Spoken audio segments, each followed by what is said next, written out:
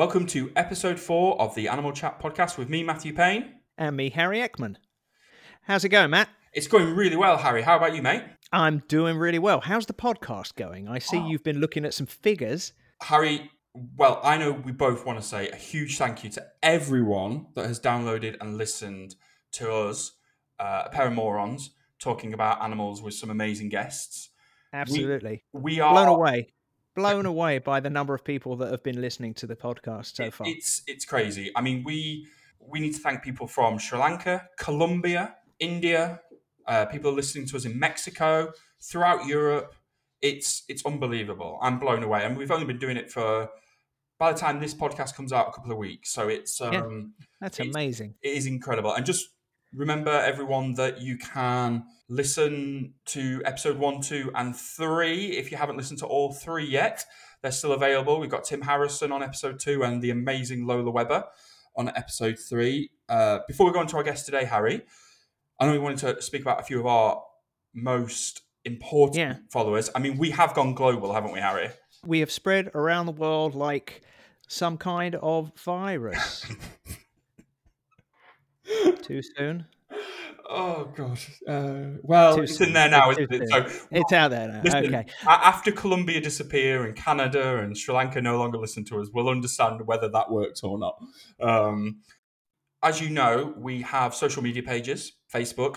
We have some very passionate, interesting fans. We are building quite a female support base on Twitter. Did you know that? I had no idea. We are. It's very strange. And yeah, for example, Charlotte71596, she's very friendly. She's looking for some fun. Wants to get to know her personally.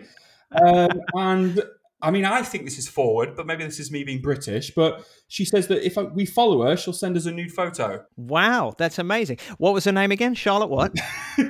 Charlotte_71596. Not 596. No, I dated 95 once. Oh, mate! But this must be her sister.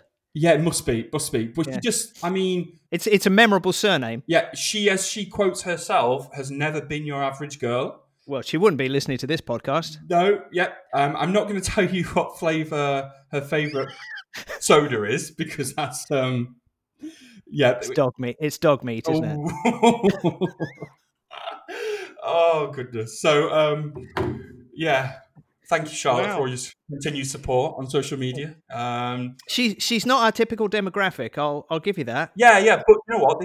This she wasn't who we were expecting to be listening to this podcast. We're transcending like demographics, Harry. We are reaching out people all around the world. So, but in order to thank you to everyone that has downloaded our podcast. I can't tell you how odd it is to think that people in Singapore and South Korea are actually listening to Harry and I and these amazing guests. It's so weird. So it's amazing. It really is. Yeah. Thank you so much for everybody that's listening, particularly like the people that have given us support and encouragement to even do this in the first place. It means a huge amount. Yeah, it really, really does. And like I say, please, if you've listened to one of the episodes, check out some of the other ones. Share. Don't forget to subscribe and follow and review and all that stuff, because it helps us get more listeners. So thank you so much to everyone. So in episode 3 last week, Harry and I had the absolute privilege of speaking to Lola Webber. If you haven't listened to that one, please listen to it. Lola is an absolute inspiration. It's the first time I actually met Lola, and I was blown away. I know she's part of Change for Animals, which Harry is the president, CEO? What's your title? CEO, co-founder. Wow. Co-founder and CEO. Hello. So yeah, we had the absolute pleasure of speaking to Lola. And Lola, if you haven't listened to it, talked to us about a really emotional topic, the dog meat trade in Asia, and her incredible efforts to basically end it across the region. So this time, though, we're going to sort of stay for this episode in the same region, but we're going to look at another dog project run by the incredible Mark and Sam at Dogstar. They really are global leaders when it comes to dog welfare projects. And I know you, Harry, have known them for some time. So yeah, sure. Samantha Green and Mark Green, husband and wife team from the UK. I've known them for, must be 9 years or more now, from the early days of when they set up their Project Dogstar Foundation. So they're a couple who moved over to Sri Lanka, and they'll talk about their own story. But what they've managed to build over there, from the beginnings of just helping one single dog to turning into one of possibly the best dog population management projects going on in the world today. The numbers of animals they've helped are staggering. The impact they're having in Sri Lanka is incredible. Their story is really inspiring, what led them to go to Sri Lanka in the first place. And they're also just really lovely people. So it's really exciting to have been able to chat to them and find out their story and be able to share that with everybody. So I suppose now would be a good time to just listen in and enjoy the podcast.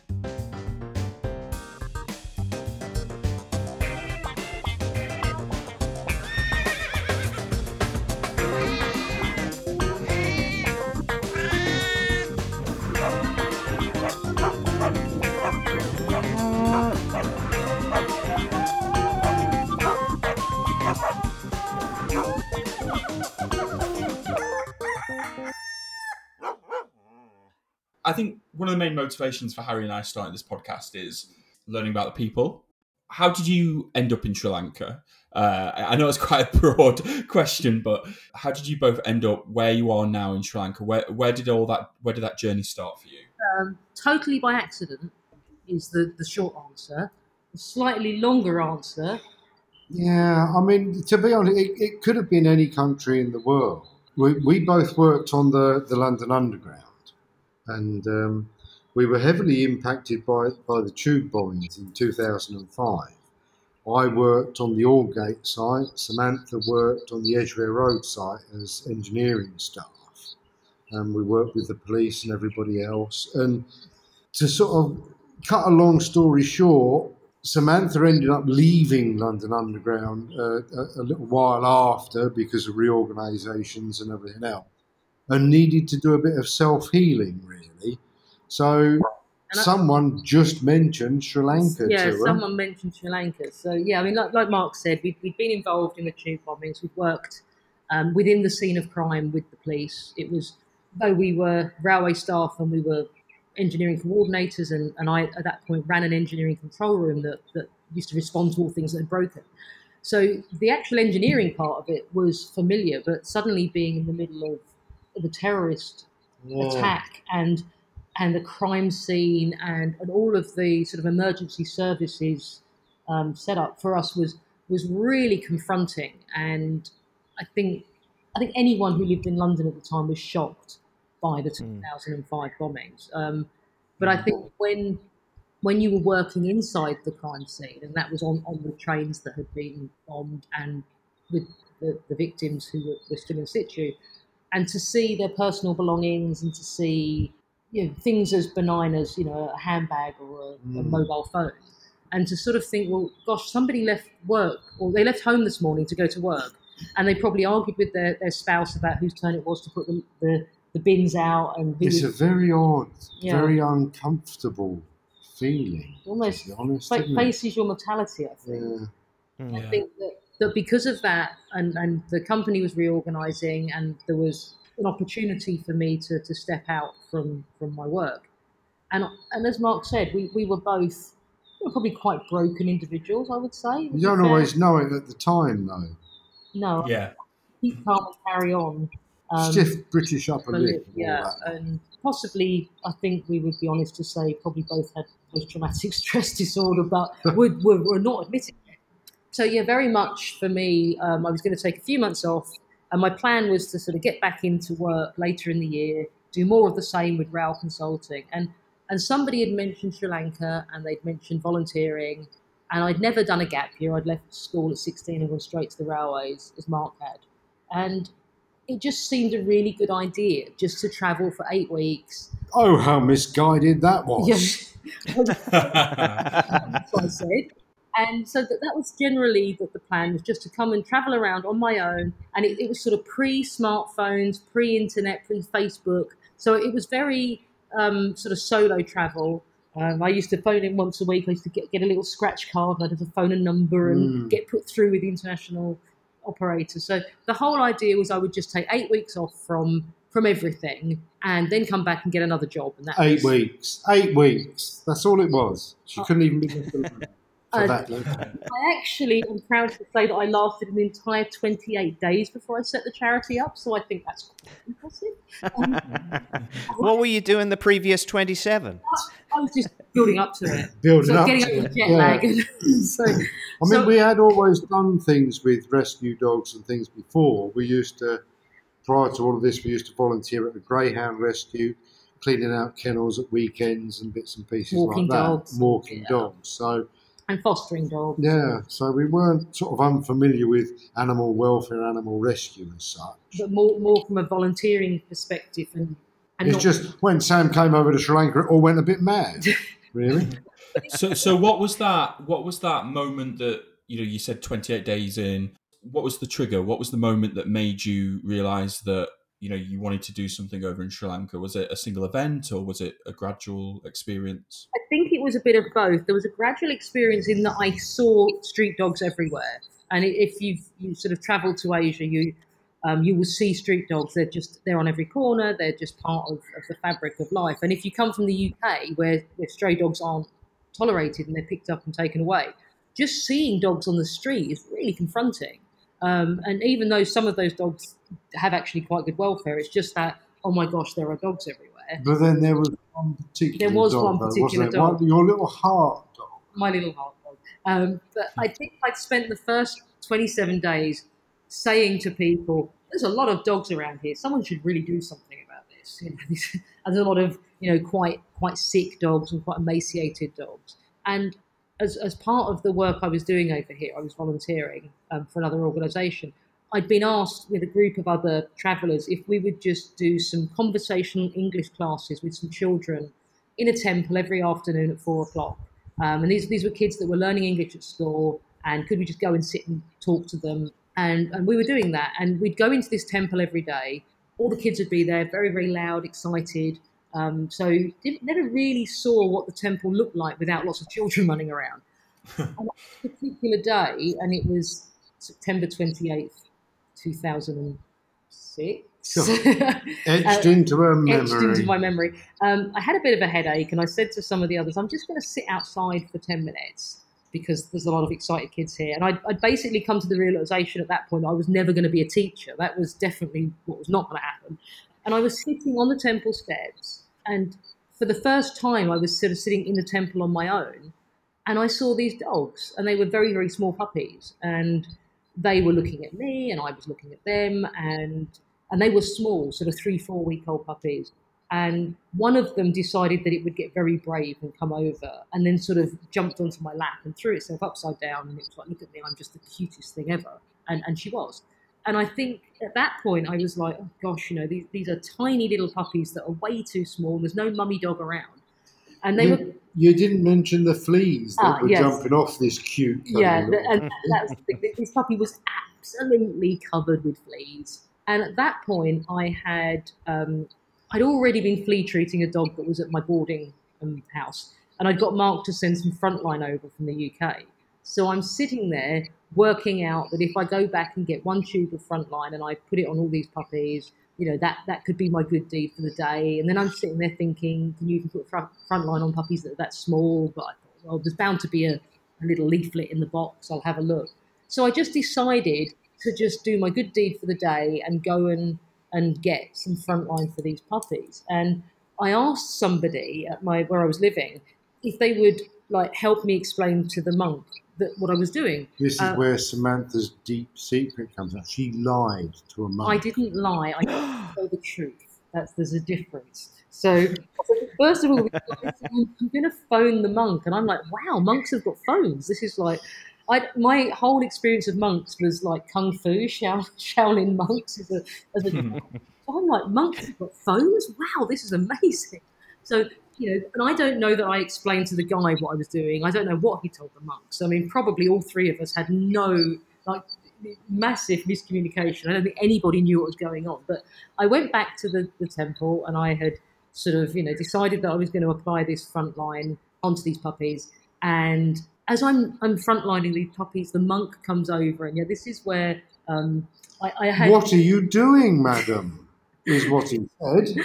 and I said, I'm putting some medicine on the dogs to get rid of the insects. And he said, will it do any harm? And I said, not to the dogs, no. Thinking, I don't know, are you allowed to kill fleas in a temple? I don't know. Thinking of some sort of diplomatic incident. And he sort of looked at me for a long time, and I thought, God, this guy knows what frontline is. I'm busted. Like, I'm absolutely in trouble now. And after what seemed like a long time, he said to me, I have another dog that needs medicine. Will you come? And I sort of walked around the back of this sort of temple with this monk, clutching my tube of frontline. And he just presented me with a dog that was just, well, at that point was the worst dog I had ever seen in my life. It was an emaciated dog that had almost no fur whatsoever. She had incredibly bad mange and a broken leg and some open sores. And she was just laying on a flour sack. And as Mark likes to say, what did he say to me? "You'll make her better, no?"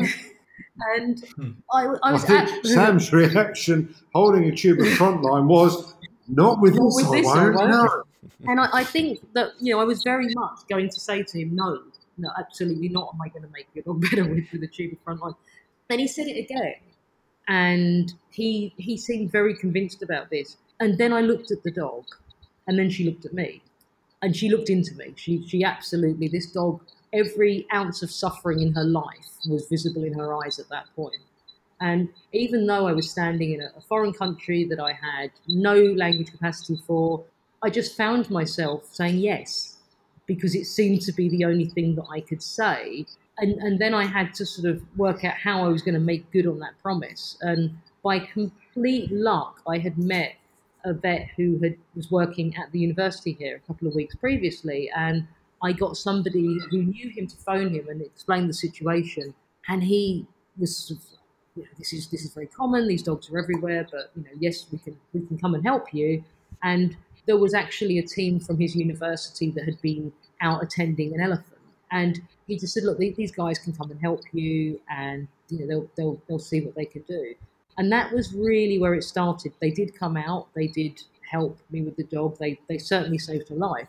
See, I would have done a runner. I'd have said to them, yeah, sure, no problem, mate. Back in a little while, and legged it. And I think Sam might have thought about doing it, but when she said that she would go and get help, basically the monk just stood there and said, good, I will sit and wait for you. Yeah, he did. And he then sat down next to this dog and basically wasn't going to move until she came back later. And I think it was about 4.5 hours I got back, and he was still sitting on the stool next to the dog, sort of fanning her.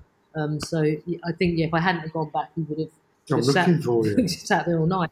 And then really that was all the same night. That was all the same day. And the next morning I woke up and I just had this idea that it would be really difficult to leave in 4 weeks and not have anything in place for this dog and the other dogs at his temple.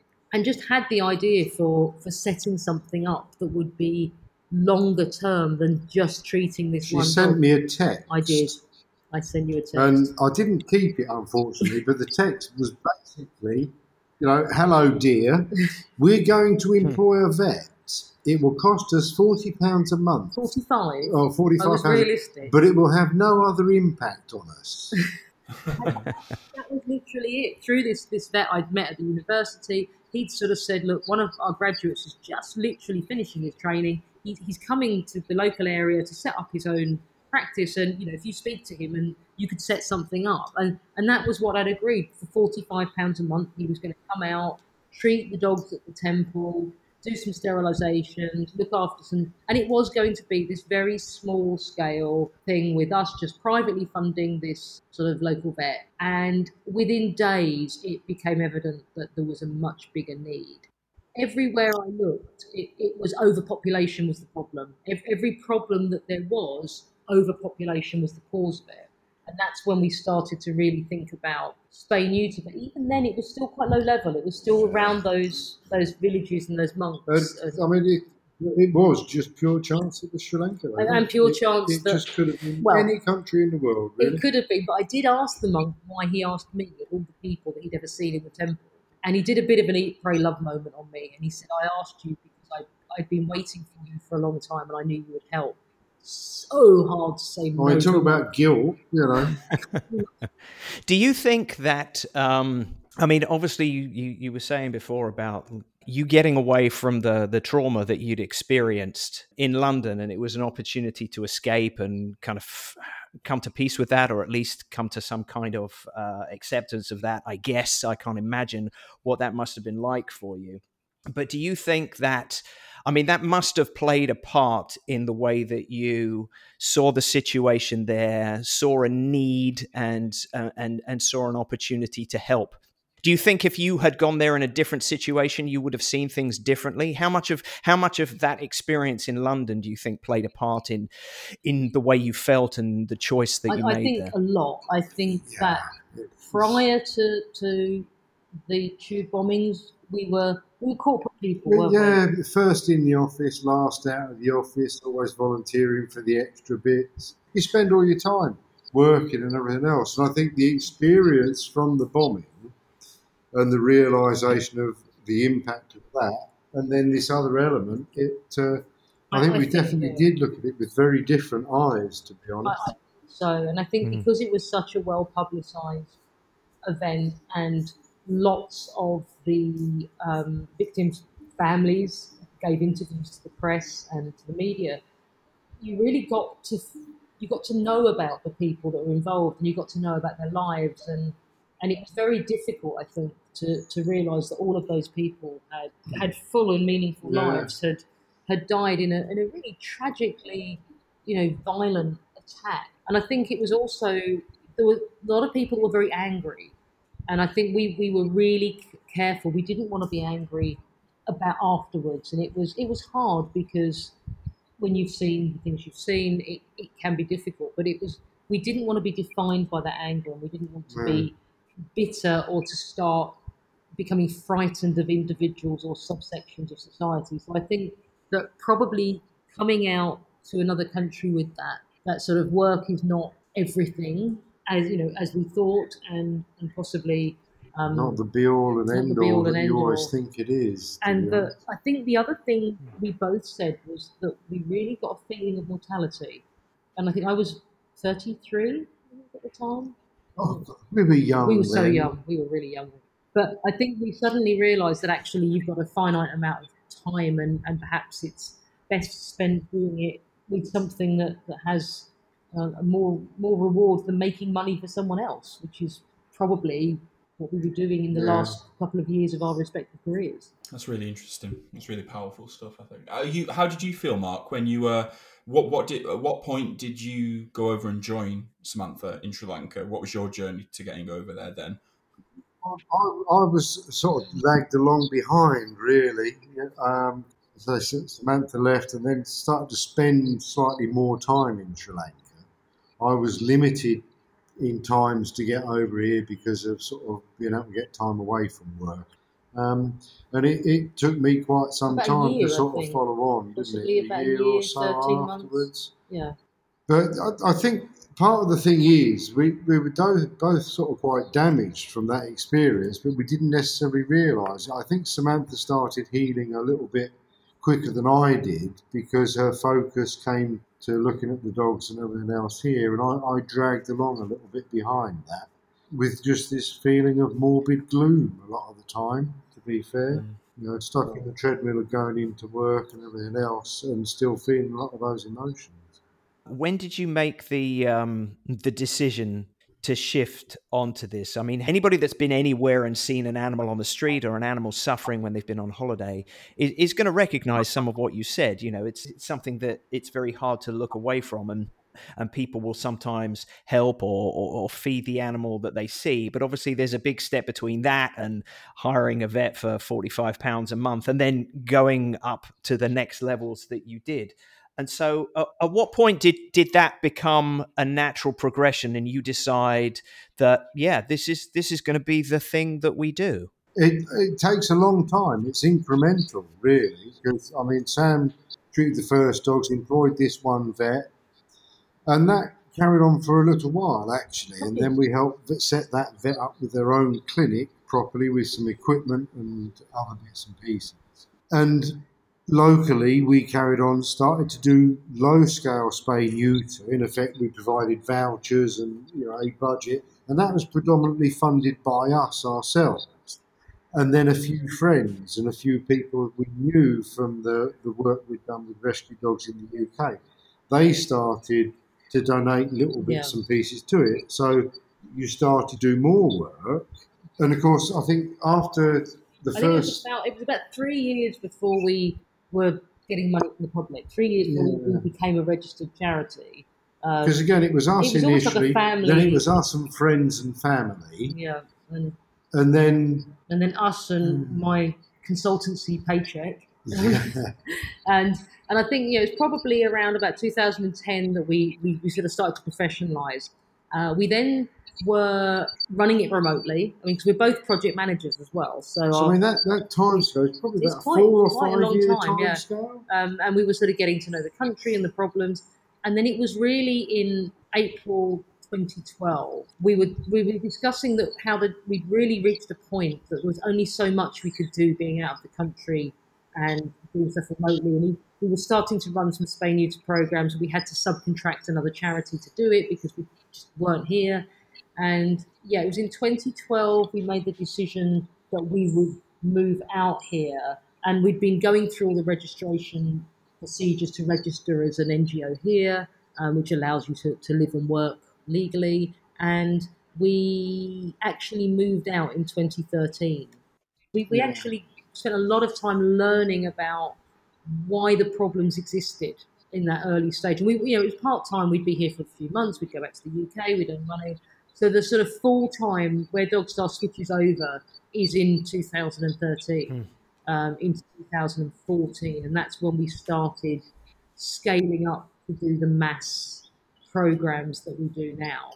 And from the one dog in 2006, we're now sterilizing approximately 950 dogs a month. Wow. Now, so it's a very different program, but we do actually have some of the same staff. And the very, very first staff member I employed in 2006 still works for us and is one of our supervisors. Wow, amazing. So in terms of that journey between 2006 and 2013, when you sort of started to scale up even more there, how did you find? You're in a new country. I can imagine new cultures, obviously new language. How are you able to sort of integrate locally with the community as people coming in from the UK into Sri Lanka? How did you find that process, and how did you go about it? I think very early on, I was very lucky because I was staying with a Sri Lankan family, so that was very helpful. Then we actually rented our own house, which was also in a village, and I think probably the answer is that we lived within the community that. I mean, it was quite a small village we lived in initially, and everybody knew everybody. It was a bit like EastEnders. There was one local bar, and everyone used to go to it on Saturday. We would drink in the local bar. We would buy all our fruit, veggies, and everything else from the little local carday or local shop. And when we had mangoes on the trees in our garden, we would give them to the neighbours, and then they would give us bananas. So you just sort of live the life in the village as such. And I think, by living in the life in the village, you're living with the people whose dogs are your beneficiaries, but then those people are also your beneficiaries. So I think it's really important, and I think that time that we spent part-time here, we've made Sri Lankan friends, and like learning that has been invaluable to not approaching problems the wrong way, because it's so easy for NGOs or charities to come into another country and just lay over this. In the UK we do, and it doesn't work, and it's incredibly offensive. It's a little bit colonial, to say the least, but it also doesn't work, because what works in one country doesn't work in another. And we often say to people when they say, oh, but there are street dogs everywhere, and you say, yes, because the government has a no-kill policy here. They in 2006 the president said that the killing of street dogs was illegal, and in other countries those dogs are collected by animal control, and after a legal holding period they may be humanely euthanized. So people in those countries aren't aware they have a problem because it's dealt with by officialdom. And But in Asia and in Sri Lanka, because those problems are visible, everybody sees them, and it's very easy for people to judge and to say, "Oh, it's terrible. They've got dogs everywhere." A lot of dogs on the street are owned, so that they're not unsupported. They're not stray dogs. So I think that period of time living in the community, and it really helped us understand how everything fitted together, because it's not just there are dogs on the street. There's a whole reason for why that's the way it is in a different country. And I think if we had come in maybe in 2006 straight away with we're gonna run this huge yeah, and I think organisation. we spent a lot of time initially just Learning. trying to learn, watching and observing and asking questions and making a conscious decision not to start banging on people's doors saying you must do this That's or really you must do important. that. Do you feel that your background in project management helped that? Very much Very so. much so. Because yeah. I think that's one of the key skills that anyone who wants to get involved or is interested in getting involved in animal welfare should really train, because that that idea of your project brief, then you're moving on to do your learning before you go and start even thinking about what sort of intervention you can deliver is so invaluable, isn't it? I think it is, and I think people often will say to me, "I love your job. It must be great, like playing with puppies all day."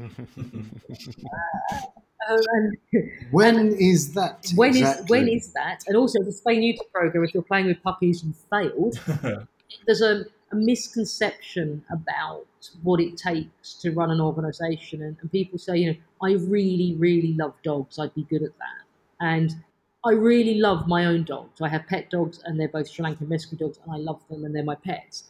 All the other dogs, I have a huge concern about their welfare. I've got a compassion towards them, but I don't love them all, because that would be unrealistic, and would also be you wouldn't be a particularly effective project manager if you had like a massive emotional tie to every single animal. I think you have to take that step back and say this animal's welfare is really important to me, and I want to do a really good job for that animal. But it's from a professional viewpoint, and I think project management gives you that ability to step back. And it's other things. I mean, today we have spent hours at various government meetings to Yeah. do with all the commissions that we're required to work. Tomorrow we have more government meetings to do with rabies eradication programs we're running. And days will go by where the only dogs I actually see are my own dogs, because we have an amazing team of 25 Sri Lankans that are actually out there doing the work. And as the managers, the people that lead the team, our job is often to do paperwork or things that are not necessarily thought of as being exciting. Well, at the end of the day, underpin the you've project. set out the strategy and the plan and everything else, and then it's just working a lot of the time behind the scenes to make sure that it happens, and that the people that are doing the work have the What they need, equipment, yeah. the facilities, and the support that they need to be carrying it out on a day-to-day basis. And I think that probably one of the best bits of advice I would give to anyone who says, I want to set up my own charity is, do you like paperwork? Do you like lots of meetings? Do you like the stresses and strains of senior management?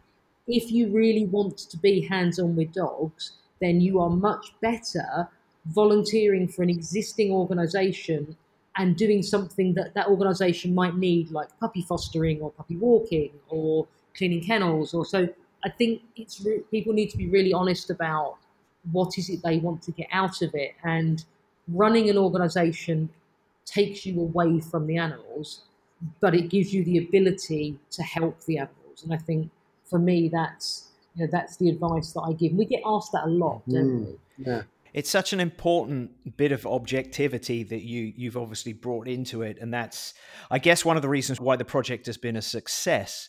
But one of the things that I know that you've spoken about before, which is related to that, is because you go through this process, your project, the sterilization, the rabies vaccination, in such a methodical and project management-y kind of way, it makes it a little bit difficult maybe sometimes to appear as sexy as some of the other animal welfare organizations that are all about, like, here's the dog we rescued, here's the sad story.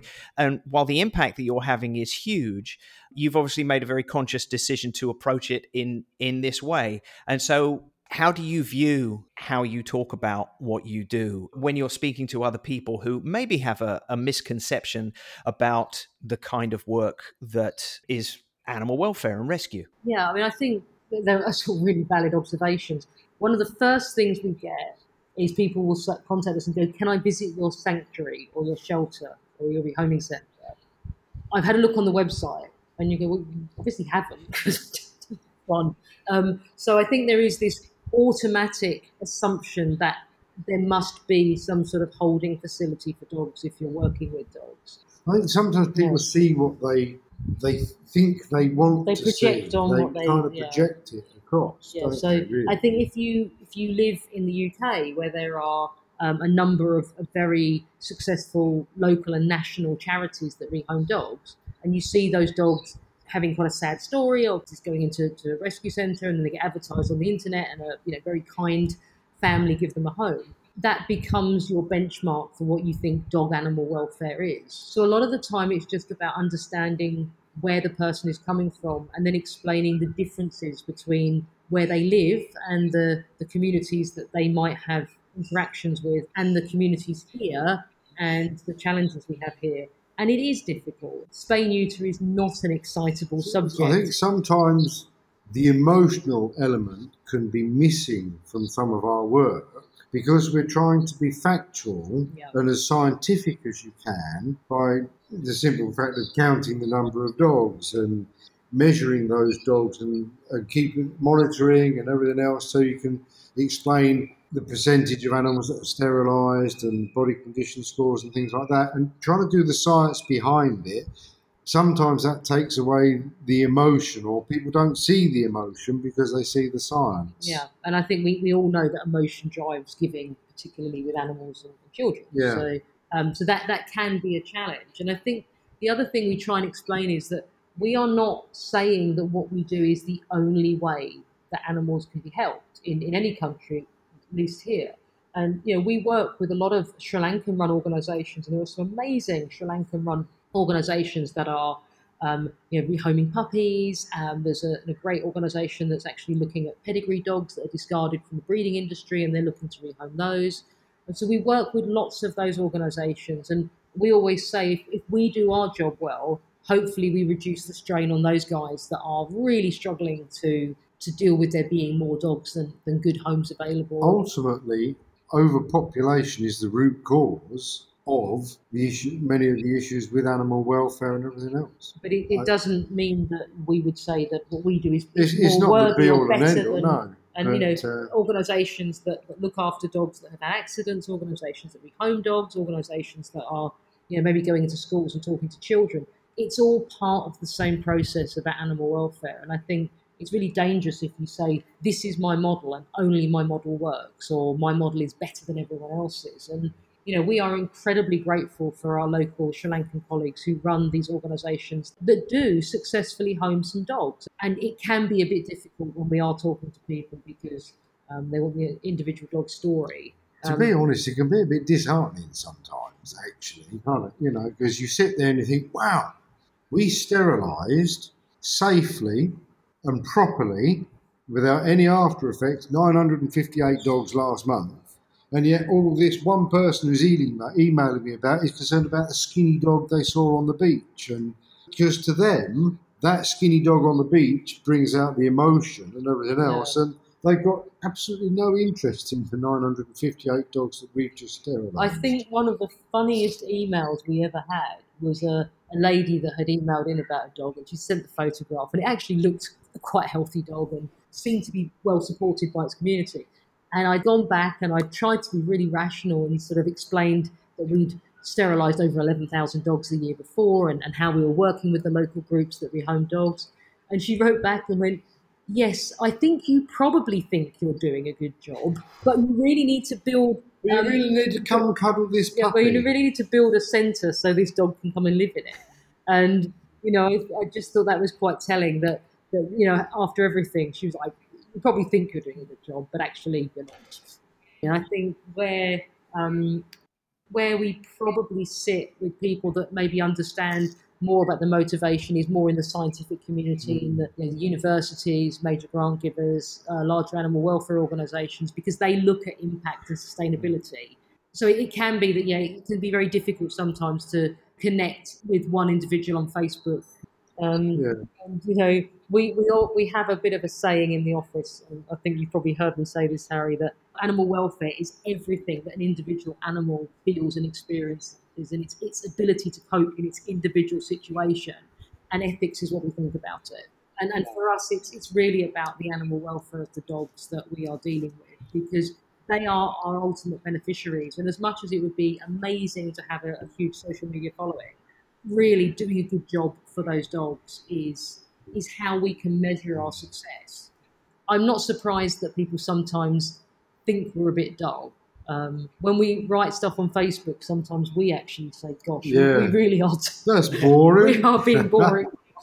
When we talk about a figure like our first major project zone, we worked in the 4th largest city in Sri Lanka. We took the sterilisation rate from 7.9% to over 80%. Which we think is marvellous and brilliant and so sexy. But apparently it's not Instagrammable. So it can be a little bit... Maybe just write that percentage on the side of a cute puppy. And post that picture. And then that way you appeal to both sides of the audience. I think the next natural step for us now is, what is Dogstar? I know that sounds really silly, but to learn more about the amazing work you're doing. And first of all, I would say that what you're doing is fantastic. So I think a nice place to start with is, you've touched on this very briefly, but when you went there, did you find the Sri Lankans' overall attitude was to dogs? What were the attitudes? What were the barriers you were facing, or what were the positives as well? I think overall, and obviously it's hard to generalise, because in every situation you're going to find people that love dogs, hate dogs, are cruel to dogs. But overall, there was an acceptance of the dogs being there. On the street? Yeah, there was the overriding general, was the acceptance they are community dogs, they're street dogs, they are here. Where people were struggling was with the number of them. So, people would sort of say, I don't dislike dogs, I don't want to be cruel to dogs. I put some food and water out, but there's 20 of them outside my gate, and I can't feed 20, or they're barking at my dog or whatever. So it was really about the sort of sheer numbers were weighing down communities. And we talk a lot about carrying capacity, and we talk about if you have 100 dogs in a village, they all need to have somewhere to sleep and eat and get water. And we know that when carrying capacity is exceeded, welfare decreases, but human tolerance is actually a part of carrying capacity.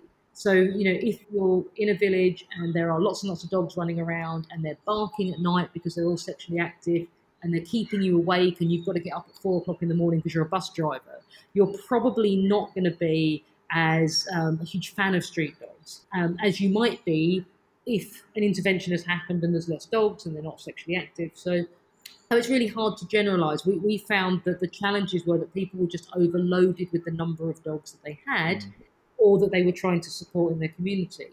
Obviously, within those communities, you are going to have people that are cruel to dogs, but that is across every country in the world. Obviously, people that were incredibly kind and loved dogs to a huge extent. Locally, though, you've got lots of little, England was a nation of shopkeepers, but actually Sri Lanka's a nation of shopkeepers, really. And, all the little cardets beside the road would have little groups of dogs that are outside, because they will feed them as a matter of course, because it's a nice and kind thing to do. And generally speaking, our experience is that people, as Sam said, just accept it. Whilst there are some people that, and we do get asked, can you take all the dogs away? But overall, most people are, if you can make the balance between people and the dogs more equal, then generally people are not averse to having them there. And obviously, it's a spectrum. So you're going to have people on each end, where people who absolutely adore dogs, and then we know people that absolutely despise dogs with a passion. But you'd probably find that spectrum in any sort of country, and it's just the things that they are worried about are different in different countries. Probably where it gets more tricky is that though everyone is quite happy to feed the dogs, if the individual dog gets sick, then no one person is taking full responsibility to get that dog to, or it might not be possible for And them again, to do it's this same level of acceptance, isn't it? Oh, that dog's poorly. Yeah. But just not necessarily doing anything about it, and just accepting that it. might be the fact that there isn't a vet locally, or there isn't the ability for someone to get the dog into a vehicle, or perhaps they can't hire a tuk-tuk that will take the dog, or they're worried if they pick the dog up it might bite them. So there's lots of different reasons for why dogs might not be looked after in the same way that we would think of in a Western country. But it's just understanding how it all fits in together. But we found that the overriding community response to our work is positive. We have lots and lots of people in the community that they will come out, they'll bring their animals, they'll bring their neighbours' animals. When our dog catchers and collection teams are out, they'll be directing us to where animals are. We've had some Benny Hill-esque moments in the fish market where all the local fishermen were trying to help us catch dogs, and it was, I don't know how we Which catch is the a fishermen. sight to behold. I honestly don't know how we didn't catch the fishermen because they were instead of the dog. But people are very, very keen. People will flag the vehicles down when they see us, and the staff are in uniform and ask for help. There are lots of local tuk-tuk drivers that regularly stop Mark to show him pictures of their dogs and ask do their dogs need flea treatment. There is a good community response, but within that community, yes, there are people that like dogs and people that don't. And we're probably really aiming at the people in the middle because they're the largest group. And the people who already love dogs, we don't need to talk to because they already love dogs. So, and then the people that don't, we always say to people, if you love dogs, support what we do. And if you hate dogs, support what we do, because there'll be less of them, they'll be healthier, and your streets will be safer. And your so we're trying to appeal to two markets, Yeah. really. So you've got, you explained absolutely fantastically there. You've got a large population of, I prefer to use the term community dogs as well. I really like that term. So you've got kind of like they're unowned or owned, but they're community dogs. They're being fed maybe. And what I loved was you briefly touched on why people aren't able to solve that problem themselves in that situation. So you then move on to how you're going to solve that problem, and that is your humane dog population management program, and also I can imagine your street dog healthcare program. Just for the listeners, could you just explain that program and what you need to do to tackle an over populated community of dogs, and what do you mean by spay and neutering? Because we know what that means, but maybe not everyone knows what we mean by that, and maybe rabies and the sort of things that you do with that, if that's okay. And probably Benny Hill as well, but we'll explain that later. The core of our work is the spay-neuter program, where basically we are desexing, sterilising male and female dogs that we catch and owners bring to us to prevent them from breeding. So over time, in an area, we work in concentrated areas. Negumbo, we divided into 36 zones. We go into an area, we count how many dogs there are, so we know how many dogs we've got on day one. And then there are some debates now, but we've always worked on this 70%. If you sterilise or neuter 70%, Sam is shaking her head at me now because I'm old world. I think it's much higher. We think our experience is that it is higher than 70% of animals need to be sterilised in an area to then humanely reduce over time the population. But when we first started doing this, 70% was seen as being the magic figure. Well, I think it was because it was a vaccination figure that had been proven, so people would often use it. But, it's really, we go into these manageable chunks, we count the dogs, we have some amazing international partners. We work with Worldwide Veterinary Service and Mission Rabies, who have developed an amazing mobile phone application that allows us to collect the data. So we will literally go out, our guys are using smartphones to GPS tag all the dogs they see and we ask questions about, what is the dog? Is it a male dog, a female dog? Its age, its body condition, its skin. So that gives us this really good baseline where we say, this particular subsection of this area has 150 dogs and 90+% of them are not sterilised. And then we literally go back in we literally create a project plan. We have teams that then go in, community teams that work sensitizing the community, talking about what we're doing. We will then advertise clinics. We'll actually work with the community to have an area that we can move our mobile surgery truck to. And so literally we will then take the clinics into the community, deliver the program, and then we regularly review how that looks. So we then go back and check, are there new dogs? Have we sterilized sufficient dogs? Is there a decrease in puppies? And then we will move on to different areas, or we'll work and then come back. So it's very much counting how many dogs there are, doing some work, going away, leaving it a little bit of time, seeing how it settles, and then going back if need be. And it's an ongoing process because people bring new dogs in. You don't sterilise them all, so there are some dogs that are being bred, and there are households that won't have their dog sterilised, but when the dog has puppies, they'll dump the puppies on the street. Because in some areas there are people that are culturally sensitive to sterilising, but they don't want to hurt the puppies, so they wouldn't necessarily drown them as you might in other countries. So, but then they'll put them onto the street to give them a chance at living. So that person believes they're being quite compassionate, but obviously from our point of view, they're being quite irresponsible and they're introducing more puppies onto the street. So, but of course, over the life cycle of that program, because it's not a quick fix, it's a long-term thing. Over the life cycle, if you've got 150 dogs in the zone, over 2, 3, 4 years, that number of dogs will come down, and then the dogs that remain, generally speaking, are healthier because there's more resources locally for those. The males are not running all over the place fighting with each other because there's a female in heat, less of a nuisance to the human population within those zones.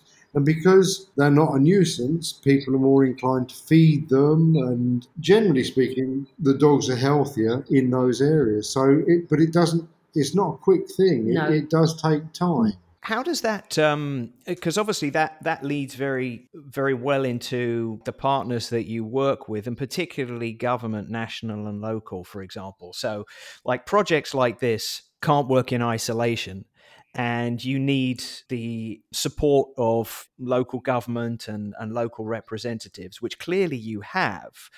But how did they approach you, or how did you approach them? And what was their view of you coming in and proposing this and dealing with, as you said, like an issue that affects the community? They obviously have legislation in place. You mentioned before that there's a no-kill policy, but clearly they either didn't prioritize it or didn't have the capacity to work on it. So how did they view you coming in, and how did you manage to build that collaborative relationship that I guess you must have now with the government? Yeah, so that there have been since 2006 a number of national spay neuter programs run in Sri Lanka, and they've been under different departments, and it's moved from the health ministry to animal back to health ministry. And one of the problems we all face here is that there aren't as many vets per sort of person or per dog in the country as there would be in other countries. We have one veterinary university that trains between sort of 50 to 80 vets a year in a country of 21 million people. The resources in the spay neuter have been quite thin. So one of the things that we've tried to do is to accepting that none of us have enough vets, that we've looked at building our program to try and show how a concentrated program in one area could deliver really good sustainable results, because all of us have the same issues with we don't have enough veterinary staff that can be allocated to this straight away, because they're working in other fields, or because more traditionally the methods of spay neuter were to go to different villages on different weeks of the year. So what the partners that we've worked with, we've said, look, we're going to take a slightly different approach to it. And what we're going to do is show you how, using this project management tools, we're going to try and, with the shortest amount of intervention, get you the largest impact. And because we are working, we have a fantastic veterinary team here.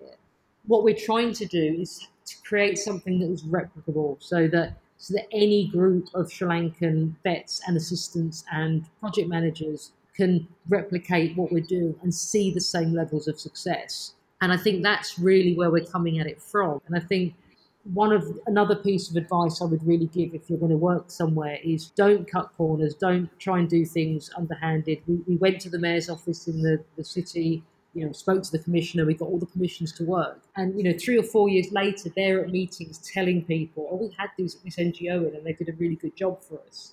And then that gets the ear of someone else who says, actually, I'd like to talk to these guys. So I think by being sort of above board, doing it well, and keeping all the stakeholders involved means that as political sort of will changes and different departments get involved, you get a level of consistency that still, you move between. Otherwise you would lose. And I think that's really important. And again, that's a lot of what Mark and I do, is spending time talking to our local government partners and also understanding the challenges that they have, and can we actually help with that. And a lot of the meetings that we have are based on us all being very honest with each other.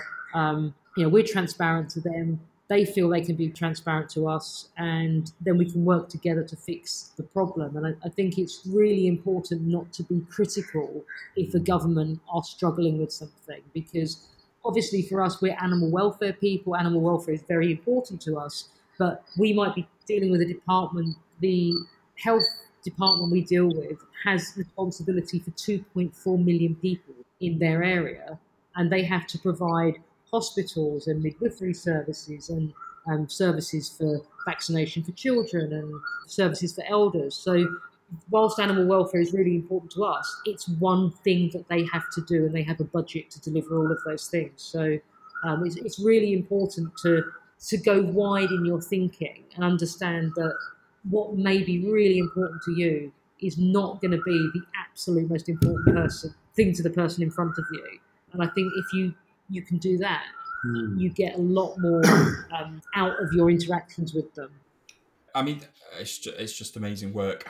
Looking back at 2006, when you went down this journey, what do you now, looking back through those years that have gone by, what have you loved most about the work you've done? And also, do you think you've changed as people? And if so, how? I know, good question, eh? Crikey, yeah, that's a good one. I mean, the funny thing is, so we record all the data and everything else, and we've got Excel spreadsheets and everything else coming out of our ears, telling us how many dogs we've done in this area, that area, how many males, females, how many owner brought, and everything else. But quite often we don't look back.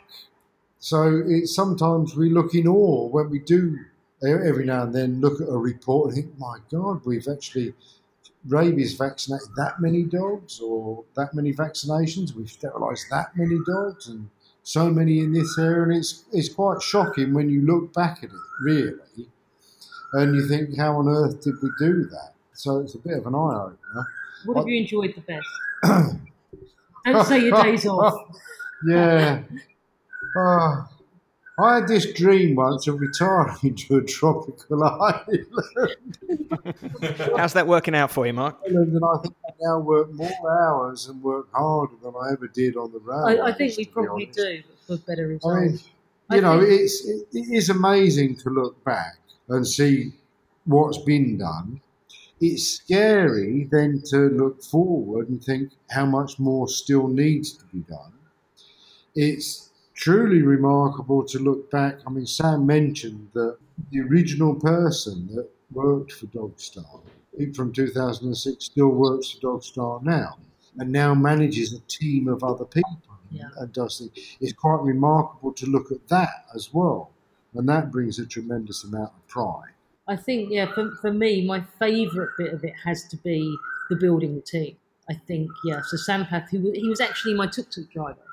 And he used to take me to the temples when I was like feeding these dogs, these original dogs, and he would get out and help me.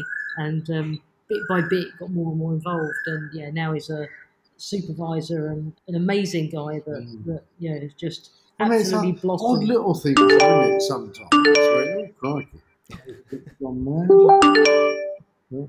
it's the little things that are sometimes really nice. So you'll be standing at a clinic, and you've got a pen with dogs in it that are waiting for surgery or recovering from surgery, And one of the team members will go in completely unexpected and will just sit there and start stroking a particular dog and things like that. Or when a dog's put on a prep table to be prepared for surgery, and one of the handlers starts stroking the dog's ears Even though or it's things like that. unconscious. Yeah, and you just stand there and think, well, actually, that's really, really nice, and it's something to actually be quite proud of, really, in a very simple and very small way.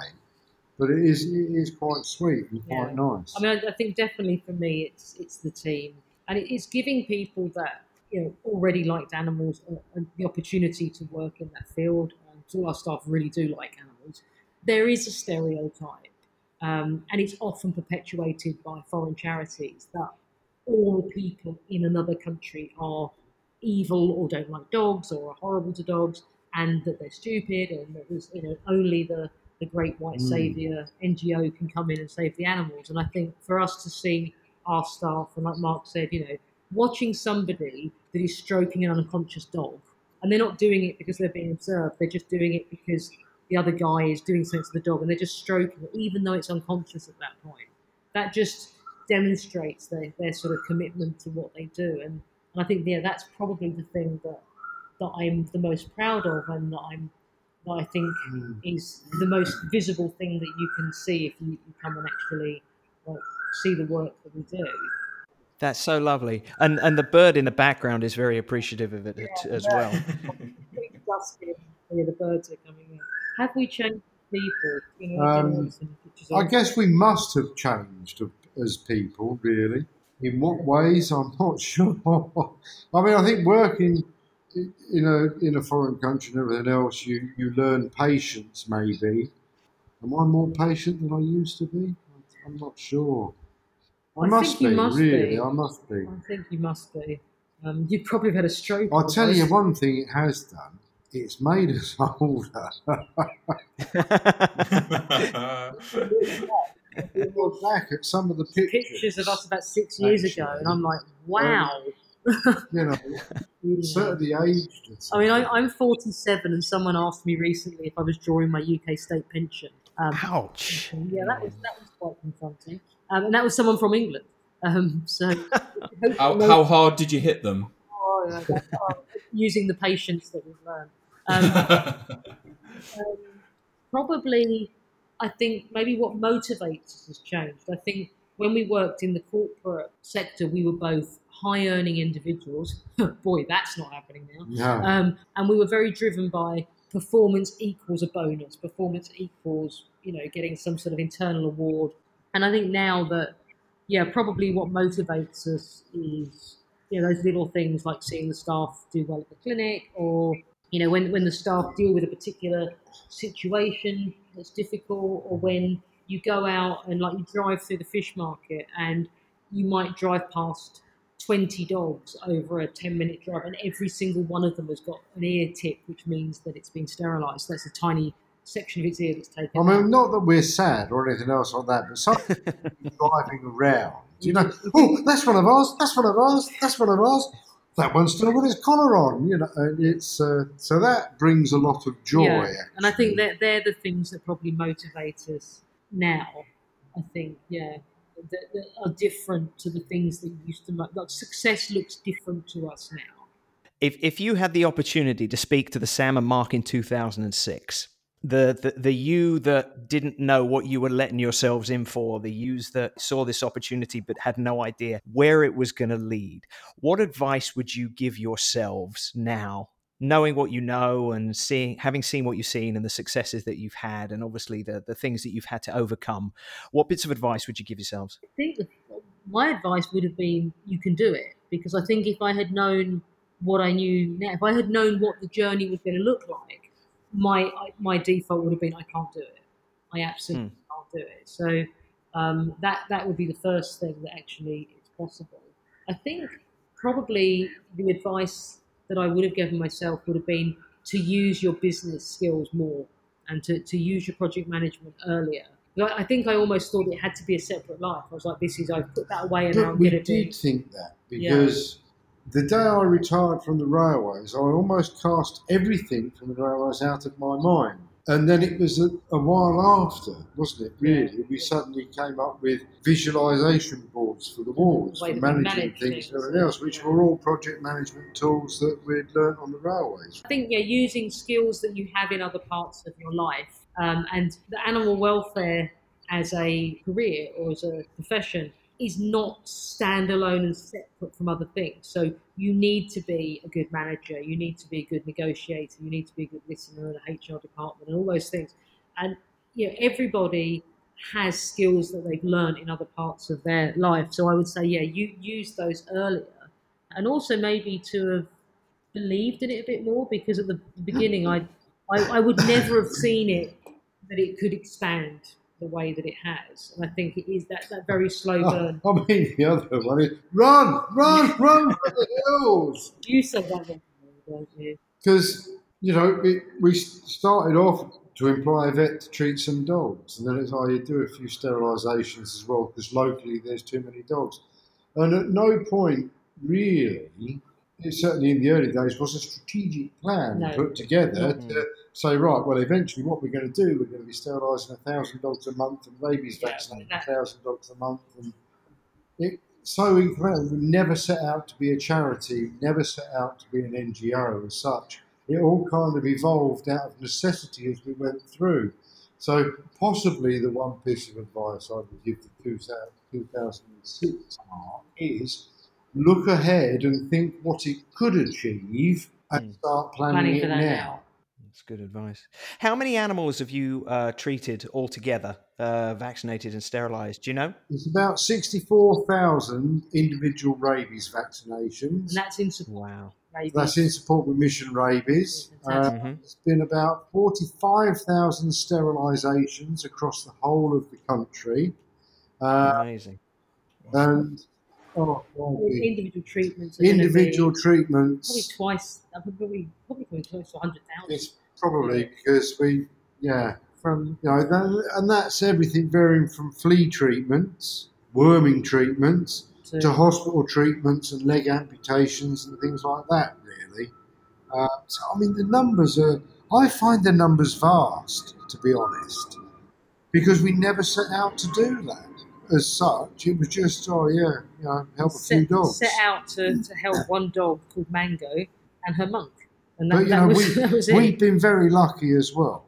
Ultimately, we got advice from people early on, which you well know, Harry, because we spoke to you before we kicked off the sort of big spay neuter stuff. Yeah, and you were still a success. Dogs Trust supported us and tremendously supported. And I say, Mission Rabies with the rabies support, WVS and everything else. So we have been very lucky as well. The networking and the conferences we've been to and the people that we've met over the years. That's been a huge... Yeah, because we made some mistakes early on, and some of those mistakes were we didn't go to events. Because we thought we were too small. Because we thought, one, we were too small, two, they were too expensive. But actually, we realised that we missed out on so much additional help, knowledge, in the first maybe 2 and information in the first couple of years, because the first couple of years we did become our own little silo. And I think, certainly if I was giving advice to other people, it's certainly network, do conferences, do online training, online conferences, just get involved with other groups that are working in the same areas, either geographically or the same cause, because there is a huge amount you can learn from people. And people will share their mistakes with you as well. We've all made them. And that's fine. You don't have to know it all. None of us, very few people sort of leave school and go, that's it, I'm going to be an animal welfare professional. Most of us find our way to it via other things, for a variety of reasons. And people come into the profession at different ages for different reasons. So there's always somebody that will know more than you. And there's always somebody that you can give a help up to or just a bit of advice to, because you've been there. And that can make a big difference to them. And whatever that bird is, it's agreeing. Yeah. That is a bird with some very strong opinions. What can people do? Anybody listening to this, what can they do to help you, support you, find out more about your work? So visit the website, which is www.dogstarfoundation.com. which will be in a link in the description of this podcast. Click the link. I mean, people can obviously your sort of traditional financial support. Donate is obviously amazing and very, very helpful, particularly small monthly donations. They make a huge difference for planning. But there are also other things people can do, Facebook, donate your birthday. Liking and sharing on social media is actually an incredibly helpful powerful thing. Way of helping us as a group. So it's really, if you're coming to Sri Lanka, to sort of support the local groups here, and there are many. So you can Google and find out who's working in the area that you're visiting. And if you are sort of visiting in Asia, I think if you one of the things that we find people can really do, we work with a number of hotels in our local area who are very supportive, and they've got signs up saying that they support our work. And I think if you are traveling and you find a good animal-friendly hotel or a bar restaurant, it's giving those guys a good TripAdvisor review, because it really rewards them for being good guys, and it helps progress other people coming on board. So there's a whole range of things that people can do to help us and to help Sri Lankan dogs and to help the whole profession in general. We've always said that nobody is too small to make an individual difference somewhere. So, no matter, it can be really overwhelming. It can seem like there's just so many dogs everywhere. What do you do? And you support a charity, support us, support another charity working in this sort of field. Just help somebody locally who's helping a dog. And it's if everybody does something, it really does add up. And we talk about it as a ripple effect, don't we? That one action has a ripple, and that ripple is sort of kindness and compassion, and it spreads out, and then it encourages more people to get involved. So never feel that you're too small. There's a ripple effect from Bandarayaka International Airport. Yes, it's a very large plane.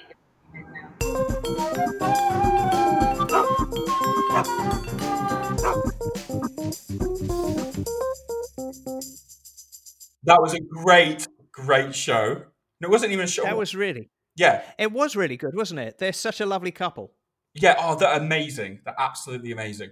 I have heard of Dogstar, obviously, but to actually hear their personal story is so powerful and really inspirational. And I thought the bird, I mean, what that bird added to the whole conversation, to the whole interview, I think was just brilliant. What that bird had to say about their work. I was talking about the bird. Yeah. The bird was inspiration. Oh, yeah. The bird was the best part of that part. Sorry, Sam. Sorry, Mark. But that bird was... We're having the bird back next week for its own podcast. Pitch perfect as well. The way absolutely it was. Brought a lump in my throat out, and hairs on the end of my arms stood on end. I was goosebumps. Harry, I had goosebumps. It was moving. It was deeply moving. To hear firsthand the story of that bird was beautiful. So if anybody, all of you who are listening, especially Charlotte 2631 in Colombia, wherever you are, the next podcast is going to be one you don't want to miss. So if anybody wants to listen to it, what do they need to do, Matt? Well, they can check us out on our Podbean website at animalchat.podbean.com. They can also download and listen to the podcast on Spotify, iTunes, Google Play, Stitcher, YouTube, all those. And anywhere you listen to a podcast, you will find us. We are there. And please get in touch with us on social media, on Facebook, Twitter, Instagram, LinkedIn. Let us know what you're thinking. Touch base with Harry and I. But always, please remember, share, like, subscribe, 5-star reviews, please. It'll help us be able to reach more people with our podcast and keep getting everyone to listen to our absolute nonsense, Harry, that we speak. Oh, you're starting to sound more desperate now. I've got no shame with Harry. It was going so well, and then you started begging, and it was actually making me feel a bit dirty. But I think. Okay. So do all that crap that I just said, and but as always, thank you for listening. Yeah, and see you next time, everyone. See you next time. Bye.